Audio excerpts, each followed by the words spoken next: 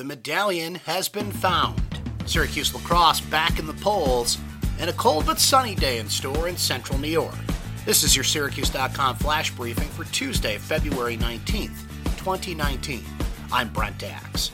Syracuse police say 2 adults were shot Monday night in the 2000 block of South Salina Street. The shootings were reported at 7:43 p.m. at South Salina Street and Wood Avenue, according to Onondaga County 911. 2 ambulances responded to the scene, and police later said that the 2 people shot were both adults. Police were looking for a red or maroon Chevy Equinox or Traverse last seen on Interstate 81, according to scanner reports. Ryan and Michael Mulvihill of DeWitt have been treasure hunting for about 2 decades. Monday morning, when the brothers went out in search of the 2019 medallion, an annual tradition for the family, they were equipped with warm winter hats and brooms to dust away snow.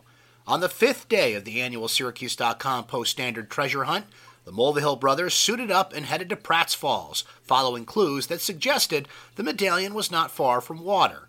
Then they thought of Jamesville Beach Park, and they found it. The clue? A body of water is fed by a creek. That's where smart hunters will peek. The Syracuse lacrosse team's absence from the Division I coaches poll didn't last long. The latest ranking, put out Monday morning, has the Orange at number 20 after beating Albany on Saturday. Last week, Syracuse fell out of the top 20 for the first time since 2012 after a season-opening loss to Colgate. Section 3 basketball playoffs for both boys and girls happening on Tuesday night. You can see the complete list of games at Syracuse.com.